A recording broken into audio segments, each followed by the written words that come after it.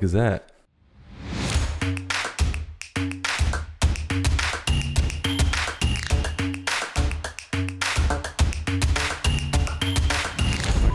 Whatever we want to talk about, we're going to talk about it. What's up, guys? Welcome to another episode of E4 Explicit Podcast. And today we have Jackie Bondanza. What's up? Corey. Hey. How are you? Good. How you doing? Thanks for having me. Of course. Thanks for letting me come to your house in bumfuck, New York. I know. It's far. It's really far. Yeah. But yeah, thanks for bringing your little mini studio to me. Yeah, I know. It's like all fits in like one little bag. So Yeah. it's convenient. Yeah, it's super convenient. Yeah. So, who is Jackie Bondanza? First question. Let's just dive right into it. Who are you? Corey, how much time do we have Yeah, here? I know. Yeah, like 40 minutes. 40. Okay, Yeah. let's see. How do I summarize my life in 40 minutes? I don't know. I mean, I work at Houndstown Yep. Pet Care Facility, but you know, my career, I guess, if we're going to talk about, you know, kind of career stuff, keep it to career stuff here. Yeah, I kind of want to know like the evolution of you, because like I've only known you for the past like not even year. Right. Really. Yeah. And we've worked a lot like recently in the past like 6 months. We've done a lot of stuff. So like I only know like the Houndstown Jackie. Right. You know what I mean? I didn't know that you were, you know, an editor and like all this other great stuff. So I'm just kind of curious of like how that all came about. Yeah, so I consider this kind of like my second life, and both like on a personal and a professional level. So yeah, I went to school for journalism. I got a master's in journalism, and then when I graduated, I started working at like little magazines and newspapers. I lived in California for a while. That's kind of where I got started after I went to school. And slowly that just kind of evolved into book editing. And I started working at Barnes & Noble as an associate editor like 10 or 15 years ago. So I've had like a couple different jobs in book publishing, magazine publishing, newspaper publishing for all different types of genres. And I always loved it, but it was super frustrating because it pays absolute shit. Really? Nothing. I mean, you probably know as like a filmmaker, it's kind of the same thing. And we don't make anything. Exactly. Like I have worked at jobs where I have made nothing. Yeah. And people in the field and people who I would consider my mentors were like, well, that's just how the creative fields are. Like sometimes you have to work for no money. And I remember meeting one of my editors once was like, that's bullshit. Like you should never work for free unless you're getting something out of it, you know, yourself, which is what I always took away from it. So it was always fine for me. But as I got older, you know, it became really frustrating that like I couldn't buy coffee, but I was like, you struggling and like killing it. Like, really like hustling. I'm like on the poverty line, and I wanted to have a professional career. Sure. And I felt that it was really, it was just frustrating that I could get to that point professionally, like artistically, but I was never paid properly. So it was so annoying. Do you think that at all because of like were men getting paid for doing what you were doing? I don't know. I'm just like on the World Cup kick. I don't think so. And this is an interesting topic that like I always think about, you know, now that the past couple of years that we in society have started talking about the Me Too movement and, you know, women's equality. And I never experienced any sort of inequality. I think that it was more the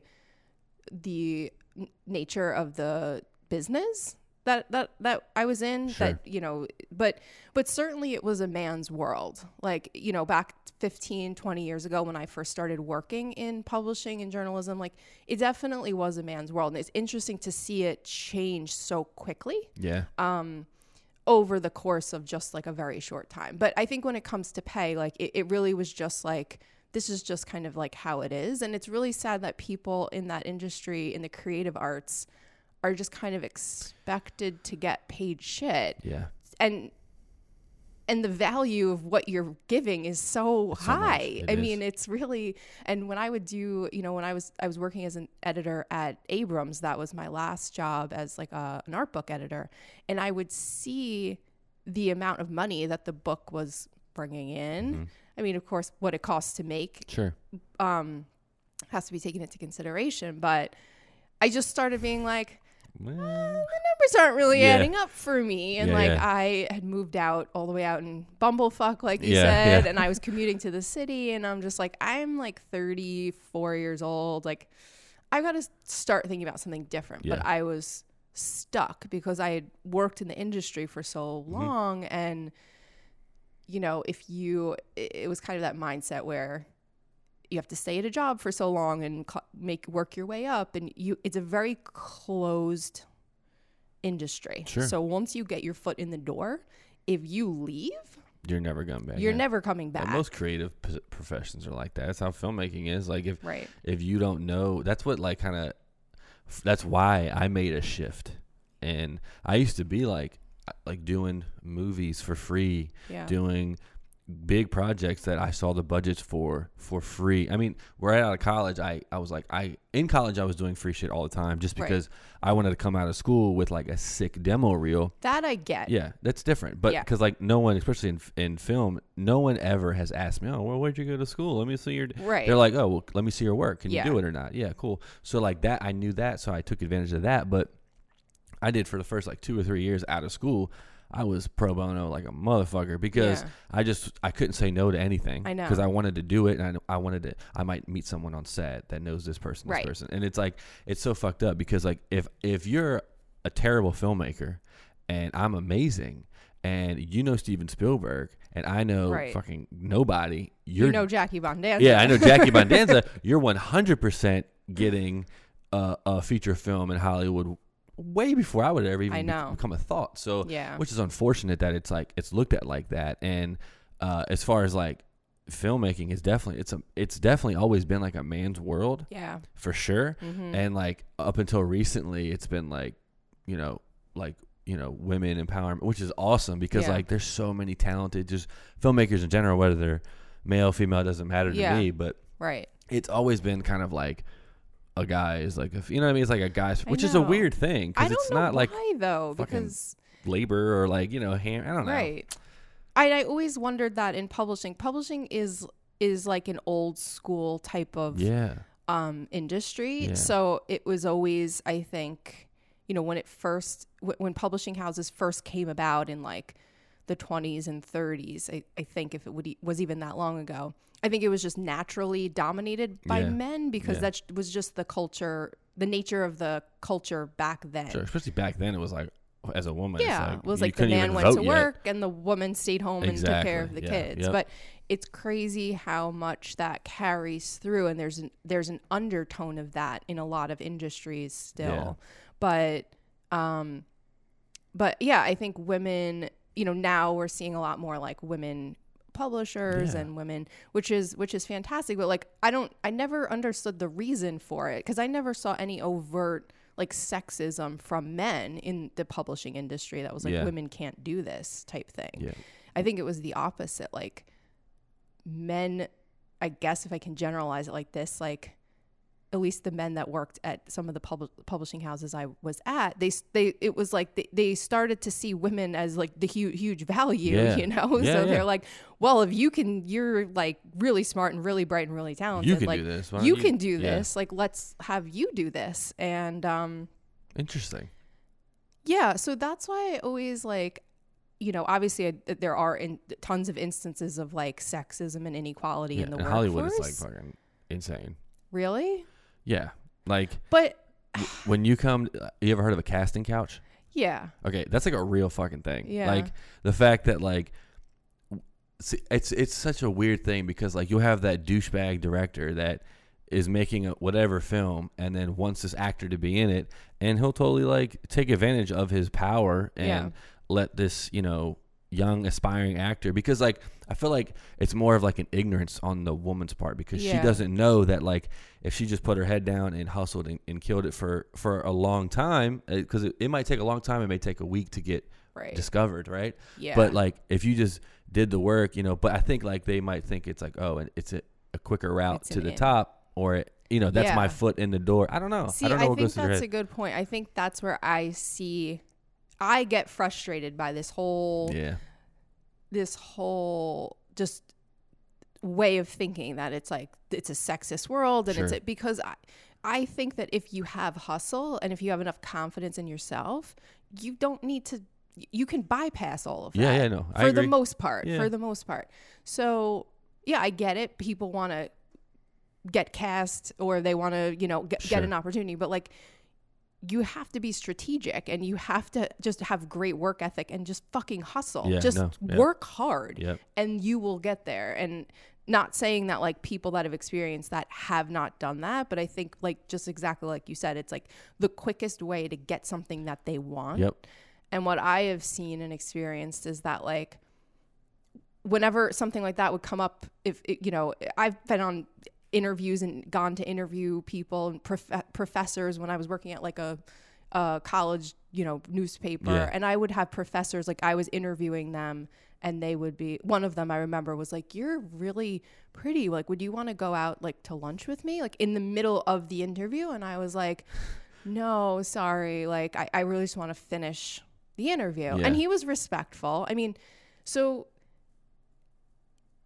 at that moment, I could have chosen to just drop that, gone to lunch with him, and probably gotten other things out of it professionally. Yeah. Oh, yeah, definitely. Yeah. Right, that I needed. But I was like, no, like, I don't really see the need to, I'm not that desperate for like a scoop that I'm going to like go to lunch with you, which obviously means something else. Of course, he's not like, "Hey, let's go eat a fucking BLT." Right. It's like, no. And then we'll be friends. No. Yeah. Literally the worst. So I think like there are these subtle things in professional environments that where people can make different choices for the most part. I'm not talking about like being like sexually assaulted or raped. Of course, like, no. Yeah, no. That's I'm talking about like consensual. Of course, yeah. Things. Like you made the decision to do that. Yeah, no. And I think you're right because like I don't know the most, but like what I see and what I have seen and heard of, and at least in the film industry, is like it's more of a like the Weinstein thing. When you have someone like Harvey Weinstein, who at the time, I mean, of producers.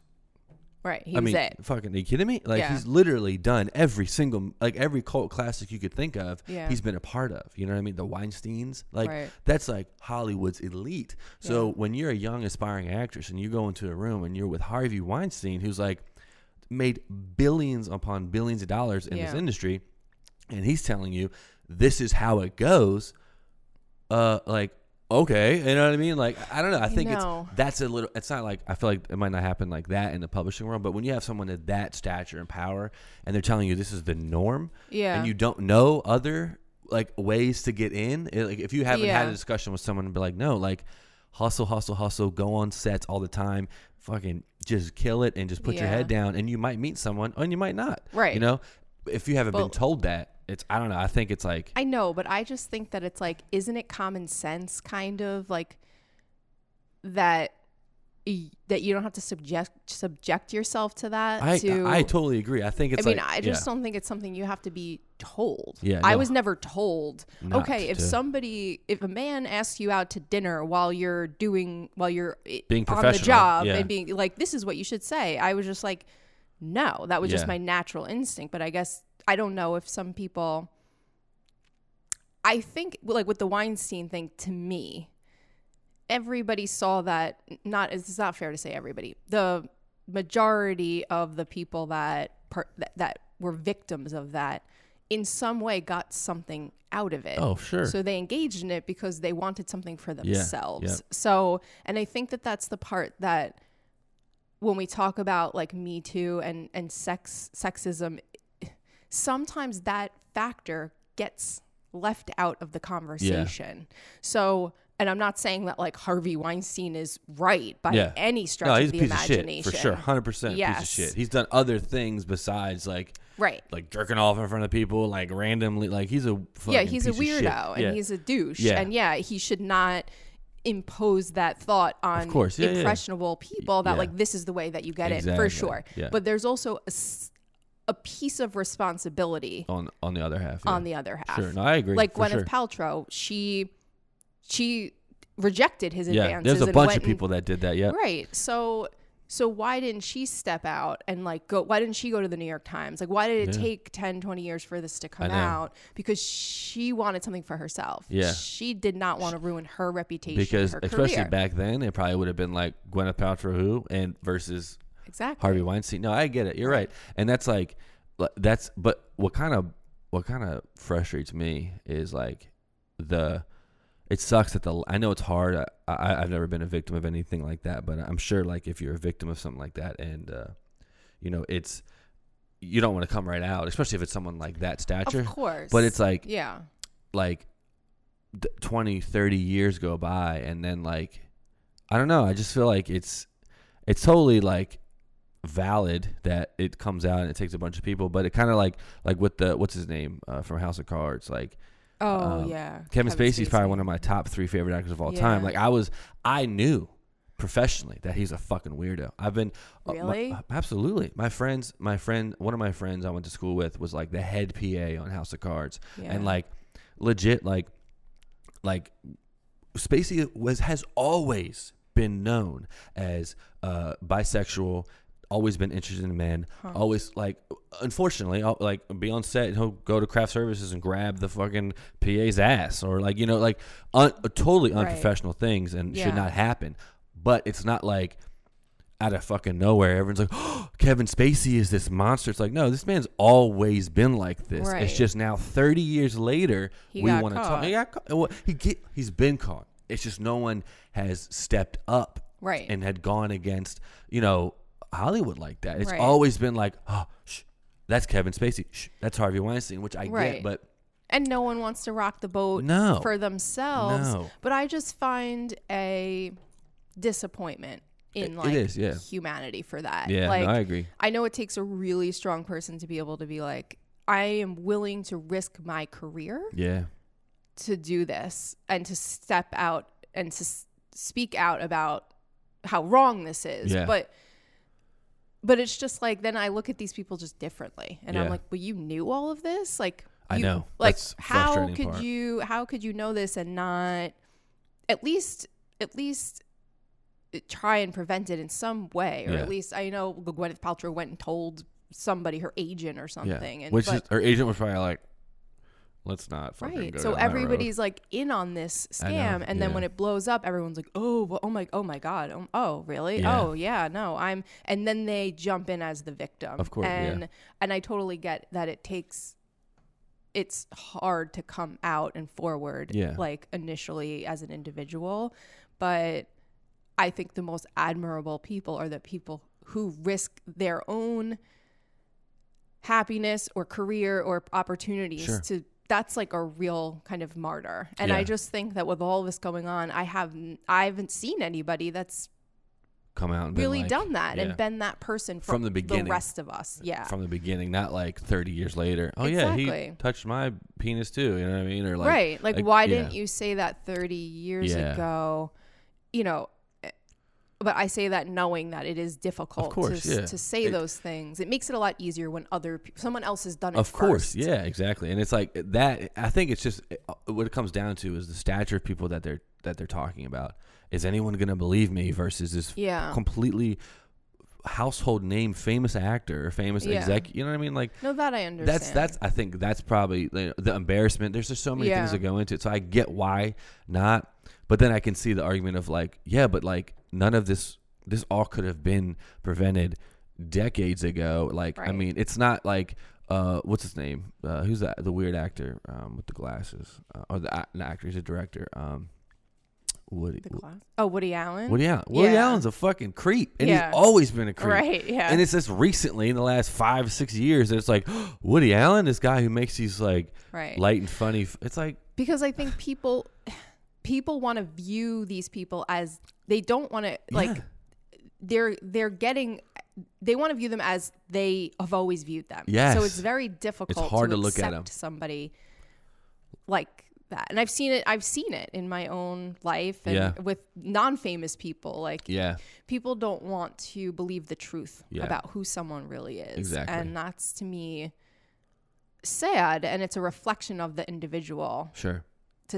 and I think it's just selfish to say, well, but he makes good movies, or he was talented. Okay, but that's like secondary to like the fact that he's a huge fucking creep. Yeah, and he's not a good human being. Exactly. So like, why don't we as a culture recognize people who are not good human beings? I agree. I know I catch myself sometimes, like when me and Corinne will talk about, like, because we were like, House of Cards was like amazing, and we loved it. And then, I mean, because like I said, I've always liked Spacey, but like I would sometimes catch myself, I'm like, he's so fucking talented. Like, how? Like, but then I'm like, but he's a piece of shit. Like, he's a terrible person. I know it's hard. I get it. You know, especially when if you're in, like, and you can appreciate, like, I can appreciate a good actor. Like, he's, you know, when you grow up and you see all these, you know, you grow up watching these things, so you're like, you're attached to it emotionally in a different way. So when you hear about it, it's hard to believe it. Like the fucking R. Kelly shit. Yeah. Did you watch the documentaries about him? No. Whole Surviving R. Kelly?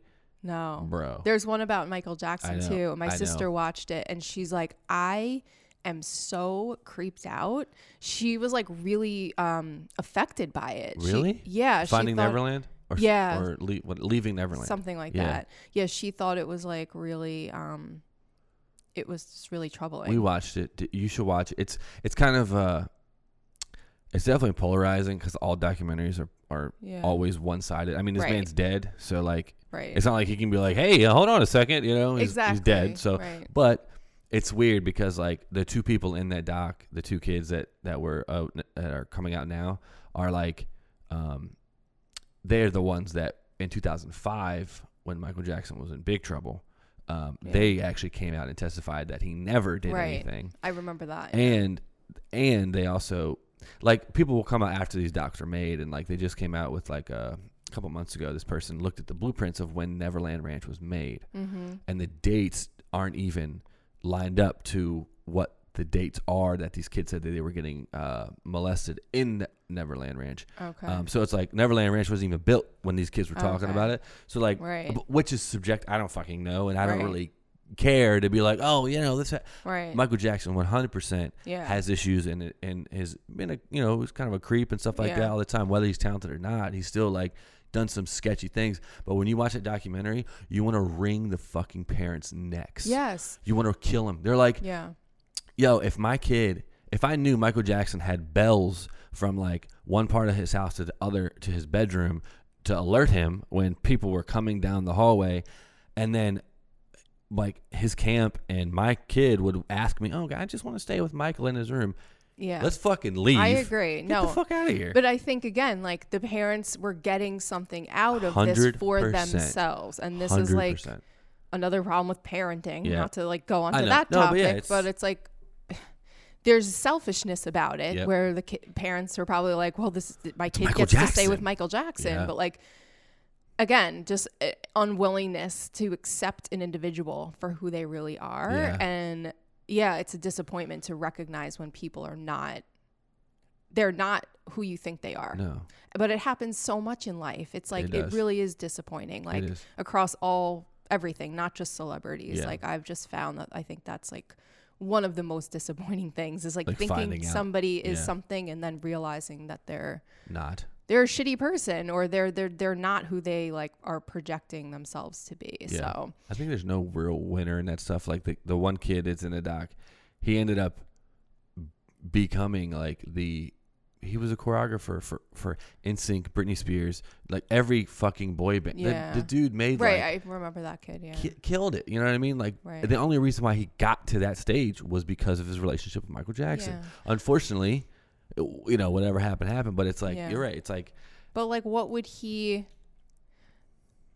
I just think there are so many subtle moments in life throughout your career or throughout your childhood or just personally and professionally where you can make a choice, and the choice will make a huge difference in your life. Yeah. So like for me, I started kind of getting sick of working in publishing. I wanted something different. Sure. And I started just kind of like, but I was so stuck. I was like stuck in a rut. I was just in a bad place. Yeah. I was just like, I don't know what to do. I'm just going to keep doing this, I guess. Yeah. And then I got this dog, Maggie, and I had it for a couple of months, and I just moved out here from the city. Yeah. And I was commuting to the city, and I needed a dog trainer, and I needed somewhere to bring her while I was at work for 12, 15 hours a day. Yeah. So I Googled dog trainers out here, and Mike Gould comes up. Mayor has So which if you don't know my gold, episode 7, watch it. Yeah. Yeah. And wonder why I all of a sudden was like attracted to this fucking psychopath. But what does that say about me? I don't know. Yeah. So now I know the real Jackie. So shut it down. Like, this is over. Yeah. Drop the mic. Yeah.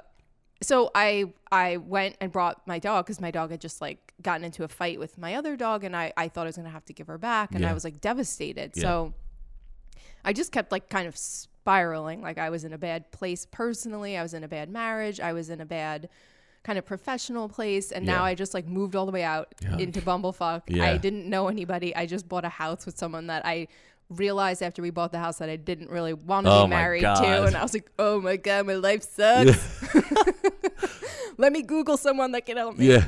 Mike Gould. Yeah. No, but literally, I know this sounds like so cheesy and cliche, but like the second that I met Mike, my entire life changed. Wow. And if I feel like if I didn't like have my antennas on, like Mike always says this. Yeah. Or if I wasn't like enough aware of how unhappy I was, if I didn't have that much self-awareness, I would have just kept my head down and continued to go. But I was like, I'm going to start poking around for something. Sure. I don't know where I'm going to find it, but I know that there's like something floating around out there, that's mine, but I just don't know how to get it yet. And then this dog comes into my life, and she got into a really bad fight with my other dog, and of course that's like devastating. And when you have dogs, it's like, okay, what am I going to, my dog doesn't get along with other dogs, and I have another dog in my house. Like, this is super stressful. Yeah. And then I felt like horrible because I didn't know what to do. So anyway, I go and bring her to Houndstown, and I met Mike, and like my entire life changed for the better at that moment. So my life changed completely, both personally, professionally, like on every single level when I met this person, Mike, who I like, it's funny. I always say like he would never be a person if I had to go on like Match.com or something. Yeah. Obviously like he wouldn't fit my profile, right? He's like 60, an old man. He's got, but it's just funny. I think if you are open and just kind of like take time to like just kind of welcome things and welcome opportunities. And you, at least for me, I saw that like none of this really matters. Yeah. All of this outside bullshit and social norms and age differences and, what society says you should do by the time you're 30 or 35. It's like, it just, for some reason, the minute that I met him, it just, all of that just melted away. And, so I ended up,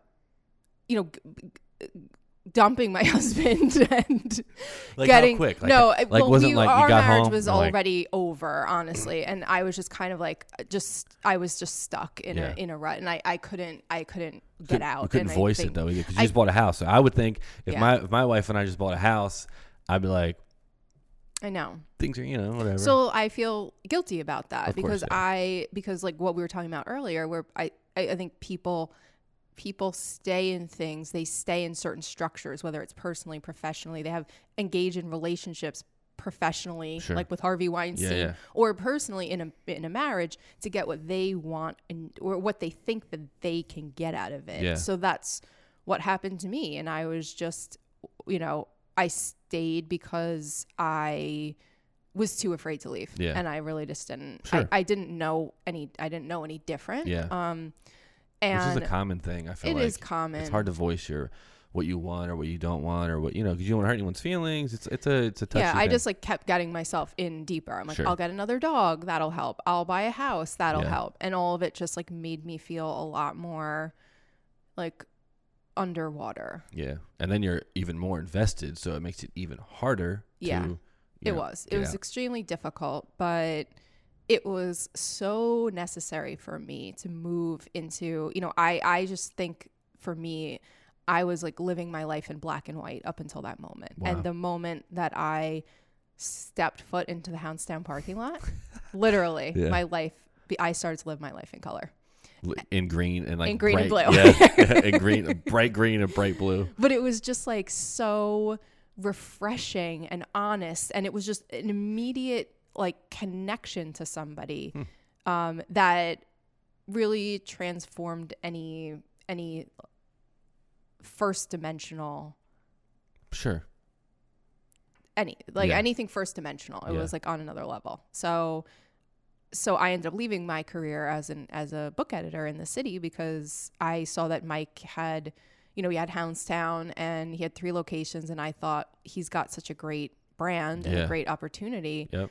I want to help him do this. So it just kind of naturally evolved into that. So I started working at the corporate store at first and helped kind of get the profits up there. And then over the next couple of years, we just started growing the business and I just kind of like backed into it. But I never, ever saw myself as a leader. So, and I think like all through high school, college, grad school, I always thought that leaders were like, they were kind of, you were either born a leader or you weren't. Yeah. So to be a leader, you had to be like assertive and aggressive. And I think naturally, maybe that's why men are leaders more often, because women tend not to be like that naturally for the most part. Yeah. So I thought, well, I can't lead a business. Like I don't know anything about leadership. But what I found is that like if you're passionate enough and if you're knowledgeable enough about what you're doing, then it comes naturally. Yeah. And I think some of the soft skills that I have, I tend to be I'm not like an assertive, too much of an assertive person. I'm more kind of like empathetic, and I take things personally. Those things are challenges when it comes to leadership, because there are times where you have to make hard decisions, and you have to put the development of the business first, even if it means making someone unhappy or letting somebody go. But those are all things that have served me well in my leadership role now. And I think at the end of the day, I think the characteristic that I value the most when it comes to leadership is empathy and being able to empathize with other people. And I think you can get so far in life without that. And certainly a lot of people have done it, and a lot of leaders, but they always fucking get caught, you know? They always crash and burn at some point, whether it's 10 years into their leadership, 20, 30, or at the end of their life. Yeah. So it's been an interesting ride, but I would say that like you always just have to like have your antennas on and be able to kind of just like take advantage of certain things that present to you in life, even though it doesn't seem like it would fit into your box. Yeah. But no, I totally agree with that. Yeah, definitely. I had a similar situation too, and like that's how that kind of literally the same fucking thing. So like, I totally agree with you on that. And like, I feel like leadership is like you're definitely a leader, because like everyone obviously comes to you for things. I mean, all the franchisees, like I see it all the time. Like they have to. Yeah, they have to. But like they don't have any choice. They don't. But like you're not.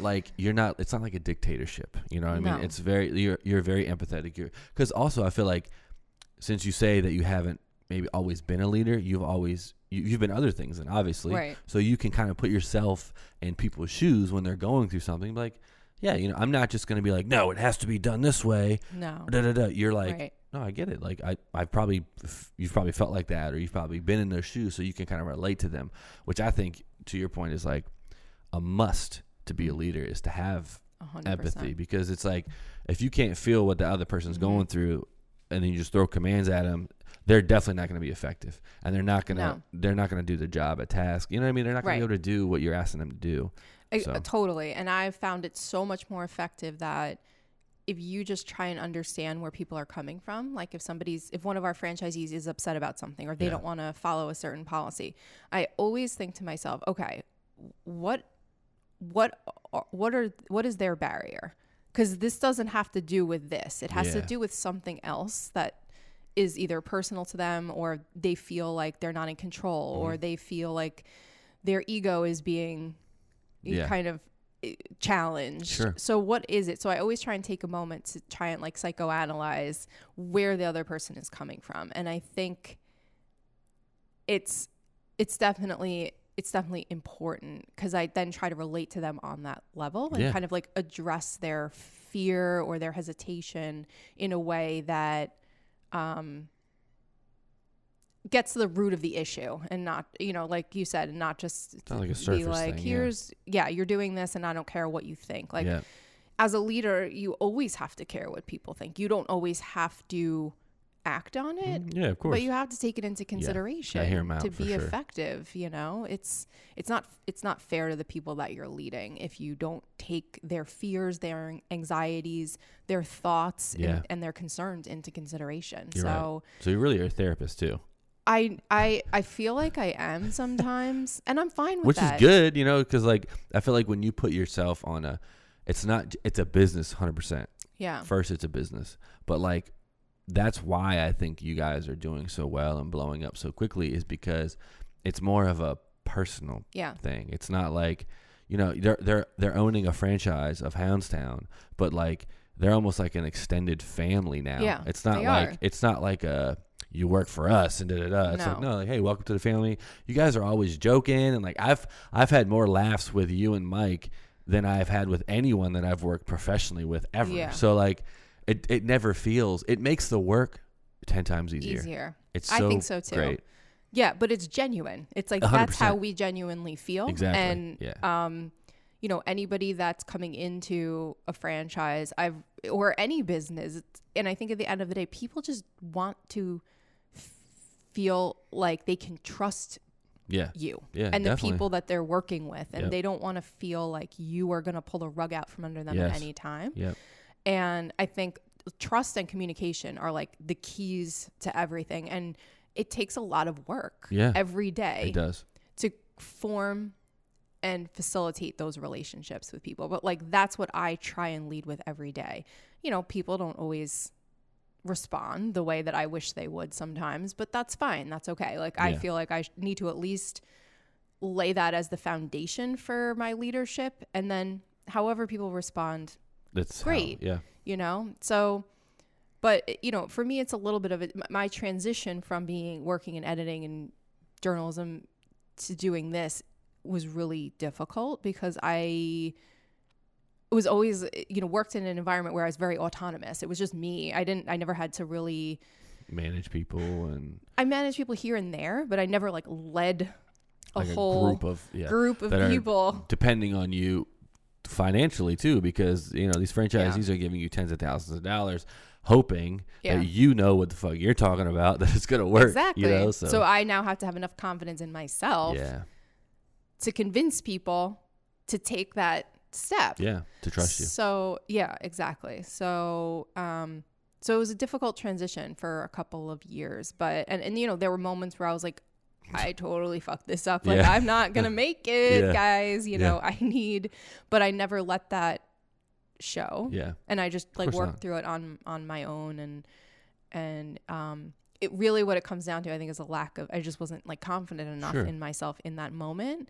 But I think, the value of self-reflection is just endless. You can never have enough self-reflection. I think bringing this all back to one theory that, this whole topics we're talking about today, I think it's a lot of the issues and challenges in professional environments today are because people lack self-reflection and the ability to be like, do I really want to engage in this, or is there another way for me? Or, do I really want to present myself as a couch, well, whatever Harvey Weinstein would be considered. Do I really want to be this to, potential new people coming into the business? Oh, yeah. On his side, I mean, is there, so obviously that people like that have a complete lack of self-reflection at all. And they think they're a god, or they think they're this. And their egos get way out of whack and out of control, and they become almost like subhuman. 100%. They're not normal. Mm-hmm. Like it's totally abnormal to feel or do those things, especially like to not willing people. I don't know. It's fucking weird. It is weird. And I think the way the brain works is like, yeah, the brain's insane. Pretty crazy. Yeah, I know. What you can convince yourself you are. 100%. The brain is insane. Yeah. It's so complex. Yeah. It's not even like, right. And the fact that like it's certain parts are like completely untapped sometimes. And like, I don't know. It's just the brain is weird. Like it is. It's interesting. And I've had like thoughts before. I think it's like an intuitive feelings that if you're not like tuned in and you don't understand how to accept those feelings and those thoughts, then and how to act on them, sometimes like they go by the wayside. So I feel like a lot of times with people, especially as the society is becoming more focused on just all this superficial shit. Sure. They're not listening to things that are being told to them by whoever, the universe, God, whatever you believe in. You're not listening to that like kind of like force that's giving you that intuitive feeling. So I try to always be in tune with that. And I think I never was, like, until that moment when I met Mike and started coming to Houndstown. For some reason, that just like opened it for me. So like it's almost like just going with your gut. Almost going like, with your gut. Yeah. Just and like, you know what, that doesn't feel right or sound right, or instead of overthinking it or not thinking about it at all, just be like, what was your first like reaction or feeling to it, and then spit that out or exactly. And it's difficult because you have to train your brain to follow that. Yeah. And the brain is basically designed to protect not to do that. Exactly. Yeah. So you have to like override your brain thoughts, and that is very scary. Yeah. No, I think it's like, I was talking to Corinne the other day. I'm not 100% like how, like, I don't think you can drown yourself. Like really? I don't think so, because your brain will not allow you to. I think I could be completely fucking wrong. Yeah. But I'm like pretty sure, like, you can't. Like, I can't put my face underwater and try to drown myself. Right. Because my brain will just set off all the alarms. Right. No, this is not good. And then it'll, like, make me, like, nope. And then I'll, like, you know what I mean? Yeah. But if someone's forcing me down, obviously, I can't help that. But you ever thought about that? Yeah. Like, you know what I mean? Like, the brain is kind of, like, it's there to, like, it's always trying to, like, protect you and, like, you save you from these crazy experiences and stuff. So, like... Yeah. And that's why I think going back to the franchisees, that people become fearful of things that they don't know. Yeah. So it's like I get it. Their brain is trying to protect them from something they don't know or they're anxious about. But sometimes if you're not aware of that, I just think the value of self-awareness is like cannot be understated. I agree. Yeah. Especially in a leadership position, but just in life in general, like on a personal level for me, I was like totally lacking self-awareness. And then once it came, it was like, holy shit. Like a fucking Mack truck. Yeah. I was like, okay. Like, and there's some hard things to accept about yourself when you go down that road. But, and it's, not always like positive things, but we're at the human, end, and that's, what you have to. But look where you're at now, though. Like, you're much happier. You're, you're doing what like that thing you were talking about earlier is like, there's something like, I just don't know what it is. I keep my finger on it that I want to do. I think you've probably found it. But I have a question. Yeah. So when you left like the publishing world, I think you dodged a bullet, honestly. Not only just because of like your happiness, but like, I feel like that the doesn't really matter. Yeah. I'm just kidding. Well, happiness, whatever. It's about making money or lack of in your case. I'm kidding, because you said you made no money. No, I make more money picking up dog shit. Yeah, 100%. Than I do writing books. So. 1,000%. So, but like that is like, I feel like it's a dead industry anyway. Yeah. So I think like, you know what I mean? Like everything's going digital. Very seldom, not seldom. There's still libraries and stuff like that. But like.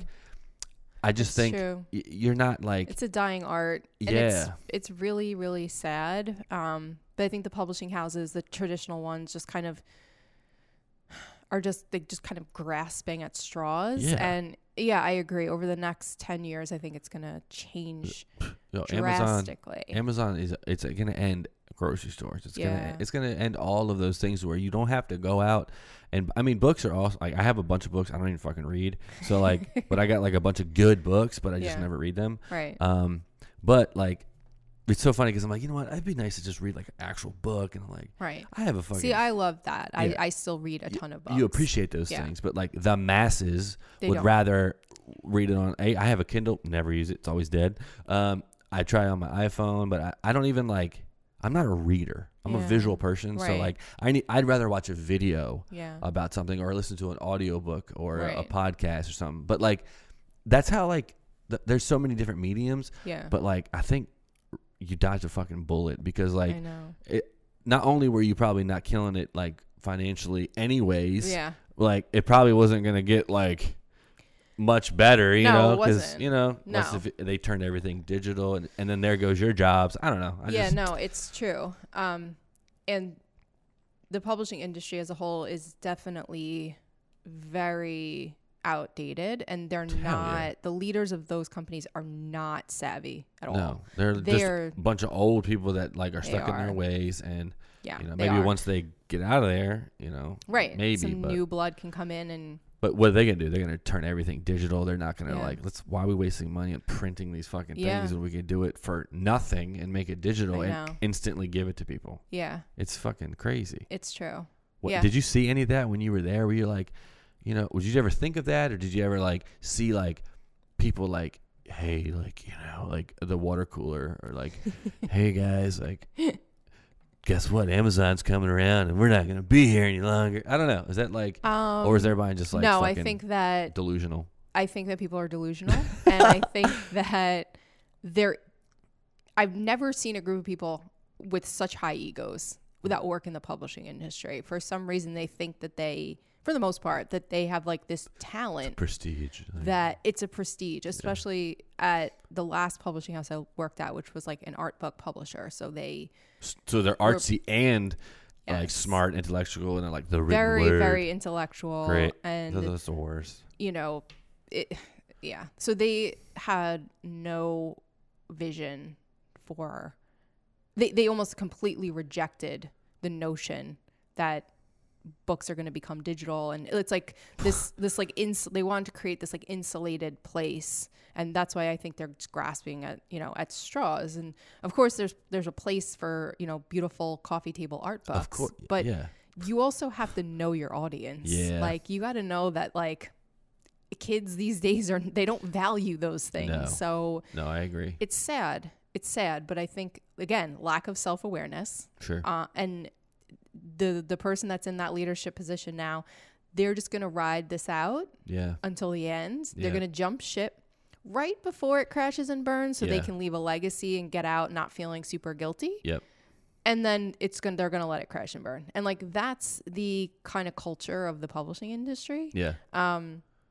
There's like high turnover. It's very like jump around to different places, and really you can't really move up in a company. It's very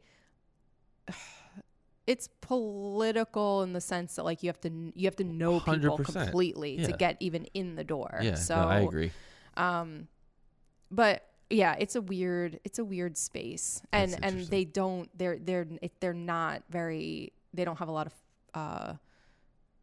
they don't have the ability to kind of look to the future. They're not forward thinkers. They're not forward thinkers. What's going to happen to our business in 20 years when everyone lives in fucking Jello and they're in the Matrix? No, and you know right, and you know why? Because the people running it love books. Yeah. They're not business people. Of course not. Yeah. They love art, and you know they value art, and they value bookmaking, which of course I think is phenomenal. Yeah, of course. You appreciate it, but you need someone in there that's going to say, listen guys, in 5 years, like this is going to go downhill unless we start looking to the future. So I think that lack of vision overall in that industry is like, it's slowly taking a nosedive. Really? Yeah. That way, like Blockbuster and Toys, like you don't want to be Blockbuster. You don't, like exactly. they passed on Netflix.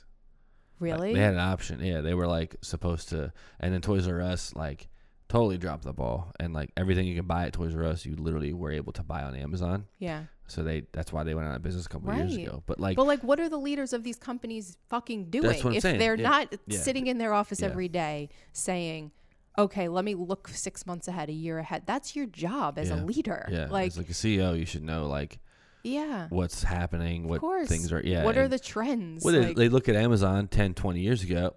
Fuck is that? That's nothing. That's not people. Aren't gonna want to sit in their house and order groceries, toilet paper, books, fucking movies on demand. It's not going to happen. They're going to want to come out, physically drive to Blockbuster, rent that used to be but see, it's a thing. Same way with you with books. I'm the same way with movies. Right. I 1000% would rather go to a theater. Really? Sit down. Absolutely. Yeah. You cannot experience a movie on your phone like you can experience it even at your home. I don't care what sound system you have. It's not the way that those things are shot and made. They're made for the big screen. They're not made for a fucking television, and definitely not made for an iPhone. So I go to the movies. I haven't done it. I've done it once lately, but I used to go to the movies by myself all the time. Like on like a fucking Tuesday, I'll go watch like a whatever movie just because like I appreciate that, because growing up, that's what led me to be into videos and films. So you have like an emotional connection. 100%. To it. Yeah, I'm like, when I hear, if seeing Jurassic Park in theaters, hearing the roar of the fucking T-Rex, like I was like, oh my god, like and it like lets you live in your child. 100%. Yeah, and I can't. When I watch a movie at home, I'm like, I'm all bougie with it. I'm like, oh, this is not like 60 fucking feet screen, like it's not. It's not the same. The same way with books, though. Like you can appreciate a hard copy sitting down, whatever the fucking, I don't know, reading it or obviously reading it, but you know what I mean? Like you can appreciate those things same way I can with film. And people are like, oh, well, I just want to stream it on my phone. I'm like, why would you watch Avengers Endgame on your phone? That's probably one of the biggest fucking movies ever. Right. And you're going to watch it on a fucking 5-inch screen with no speakers, basically. Get the fuck out of here. Like, it's stupid, But in 15, 20 years, theaters are going to be fucking done, which is unfortunate. I just feel like in this world, we're becoming so superficial and one-dimensional that all of these, like, I call it third-dimensional, like, all of these third-dimensional aspects about life, art, movie making, book making, they're so devalued. Yeah, they are. And it's not because it's like a conscious choice from people. I think it's just like naturally evolving away from that. Yeah. And we're becoming so superficial, and it's really a shame. It's a huge shame, because if you don't have that in you, I think everybody the children are born with curiosity and a wanting to color and play make believe and pretend and write books and do all these creative things, and then it slowly just becomes it just kind of goes away as you grow up, and it's just such a shame. Same thing happened to me. I was always making fucking movies and this and that as a kid, and I still did it when I was older, but I was like, I can't make money doing that. And then I was like, wait, maybe I can. So then I went to school, which I should have never went to school. But no. Yeah. So I should have never, like, I'm glad I went to film school, because I met like people that I work with in the industry, and I met great people, but it's a waste of money, because I learned more on YouTube and doing than I did in school. Right. Like, I tell people all the time, if they ask me about film school, I'm like, don't go. Like, especially now. Like, so expensive too. It's so $100,000 for 3 years, and like the school I went to is now like out of business and like fucking got sued by the government and all that. Really? Yeah. I went to the Art Institute, like nothing like prestigious. Like it was like, it's an art school, but it was like for profit. It was a fucking joke. Okay. But like if you go to like USC or like UCLA, like those big schools, you're gonna meet people. You're gonna have experiences and opportunities that I definitely never had going to the school that I went to. But like, I don't know, I just think it's a sham. It is kind of. Spielberg, Tarantino, they're all like high school dropouts. Like, so if they can do that shit, anyone can. Right. But like back to the movie thing, like I was a projectionist. You know what that is? I'm assuming you ran the projection. Yeah. So not the projector. Yeah, at the movies. At the movies. Yeah. So like when you see the So like I used to do that at the movie theater in Maryland, and then they switched to digital. So like my job was not needed. So I they're like, you can either go like quit or we can put you in like concession, and I'm like, so I worked concession for like a week. I was like, fuck this. That's a lame transfer. Yeah, I'm like, no, because it was awesome, because I'm like literally like touching the film. Yeah. Like it was like, I was like it was amazing. So when they did that, I learned a lot about like the movie business. It kind of like rubbed me the wrong way. Like, did you know that movie theaters make, so if a movie does $1 billion, the actual movie theater makes zero from that. Really? That's why your concessions are so high. They only make the money off the concession. They don't make any money off of the profit. Yeah, the profit of the movie. So if Avengers does $1 billion, they get zero of that. But how do they then choose what movies they're going to show in their theater? They choose the biggest movies. So like, and it's not really them choosing. It's like you want these movies to play because you want the amount of people to come see it so they can buy concessions and stuff like that. That's why you're seeing a lot of movie theaters having like the lounges with the chairs. They have like fucking burgers and like shakes. They have a bar. Like they're trying to up the ante and make you spend as much. I spend more money in concession than I do on the fucking tickets. Right. You know what I mean? But everyone where are all these people in the movie, high profile people in the movie business, actors, actresses, all these people that make millions of dollars a year? Why isn't anybody coming out and being like, this is wrong? I don't know. We should at least give the movie theaters 10% or whatever. Why doesn't anybody fucking say anything? I don't know. And it's because they're all just focused on themselves and they just want it. But I mean, but then it's like, it's also like, you know, specifically in the arts industry, it's like, there are people out there that want to help everyone and do good for everyone, but then it's like at the end of the day, it's like, you don't really am get I gonna anywhere. not eat because I want to help you? You know, it's kind of. But I think there's a middle ground. You know, I think there's a middle ground. It's the same in book publishing. Authors get shit. They don't get a lot of money. Sure, I believe it. They get like maybe 10 or 12% of the profits of a book. I believe it, and that's after the book makes back all of the money that it cost to make it. So they don't get anything. So what about like Stephen King? Like he does because he's a known quantity. Oh. But like, if you're not Stephen King or a best-selling author, you don't have a huge platform. Yeah. Even if you do have a huge platform, you're giving like 90% of your profit to the publishing company. That's insane. Yeah. And really, they're not really doing that much aside from making the book and doing some publicity. So what you're paying for is really the publicity. And unless you have an amazing...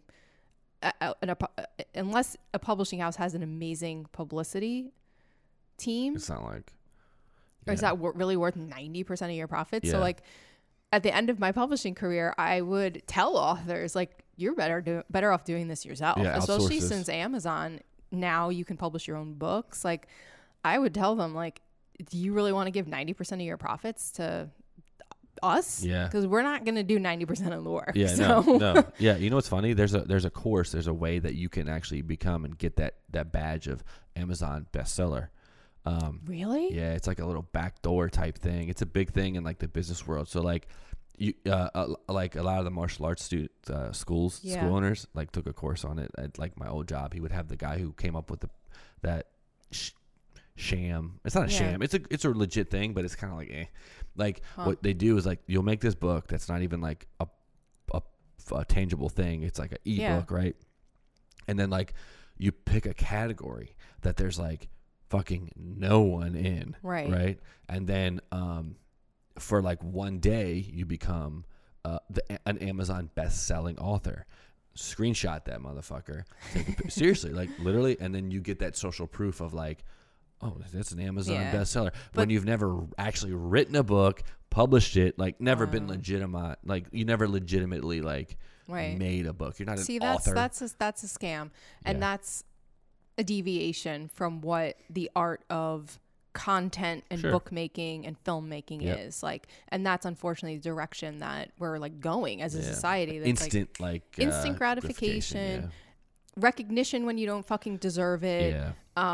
Nobody now, I feel like it's very rare to find people who actually have like hustle and they know how to work hard and they have a good work ethic. It's like, why do we spend all this energy doing that when you could just fucking write the book and just do the hard work and do it for real.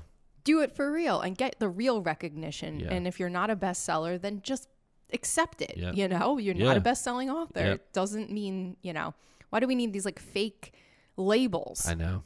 To validate us. I know. That's what drives me. I get caught up in that shit sometimes too. I look at followers, I'm like, oh, I only have, but I'm like, who cares? Like, right. What does it really mean at the end of the day? Yeah. You know, it's not going to change my life if I had 1 million followers. You know no, what I mean? But if you work hard and you keep doing what you're doing, you will. In 5 years, you could have what you think you can never have now. No, you're right. Yep. It's just got to be consistent. It has to be consistent. And I think at the end of the day, hard work and hustle always pay off. Always. Nice. Yeah. That's true. I believe it too. Yeah. I believe it. Yeah. So yeah, so I totally agree with you, and I think that was a good way to end the podcast. So thank you so much for allowing me to come to your house and bumfuck and be on camera and audio and tell me your kind of Jackie Bundanza's story. Now you know who I am. Yeah. Not and really, I want to leave. Yeah, I don't even know who you are. You're like, and let's end this. Yeah. But seriously, thank you for doing that. Yeah, thanks for having me. It was nice. I appreciate it. Thanks. So that's another episode of E4 Explicit Podcast. See you next time.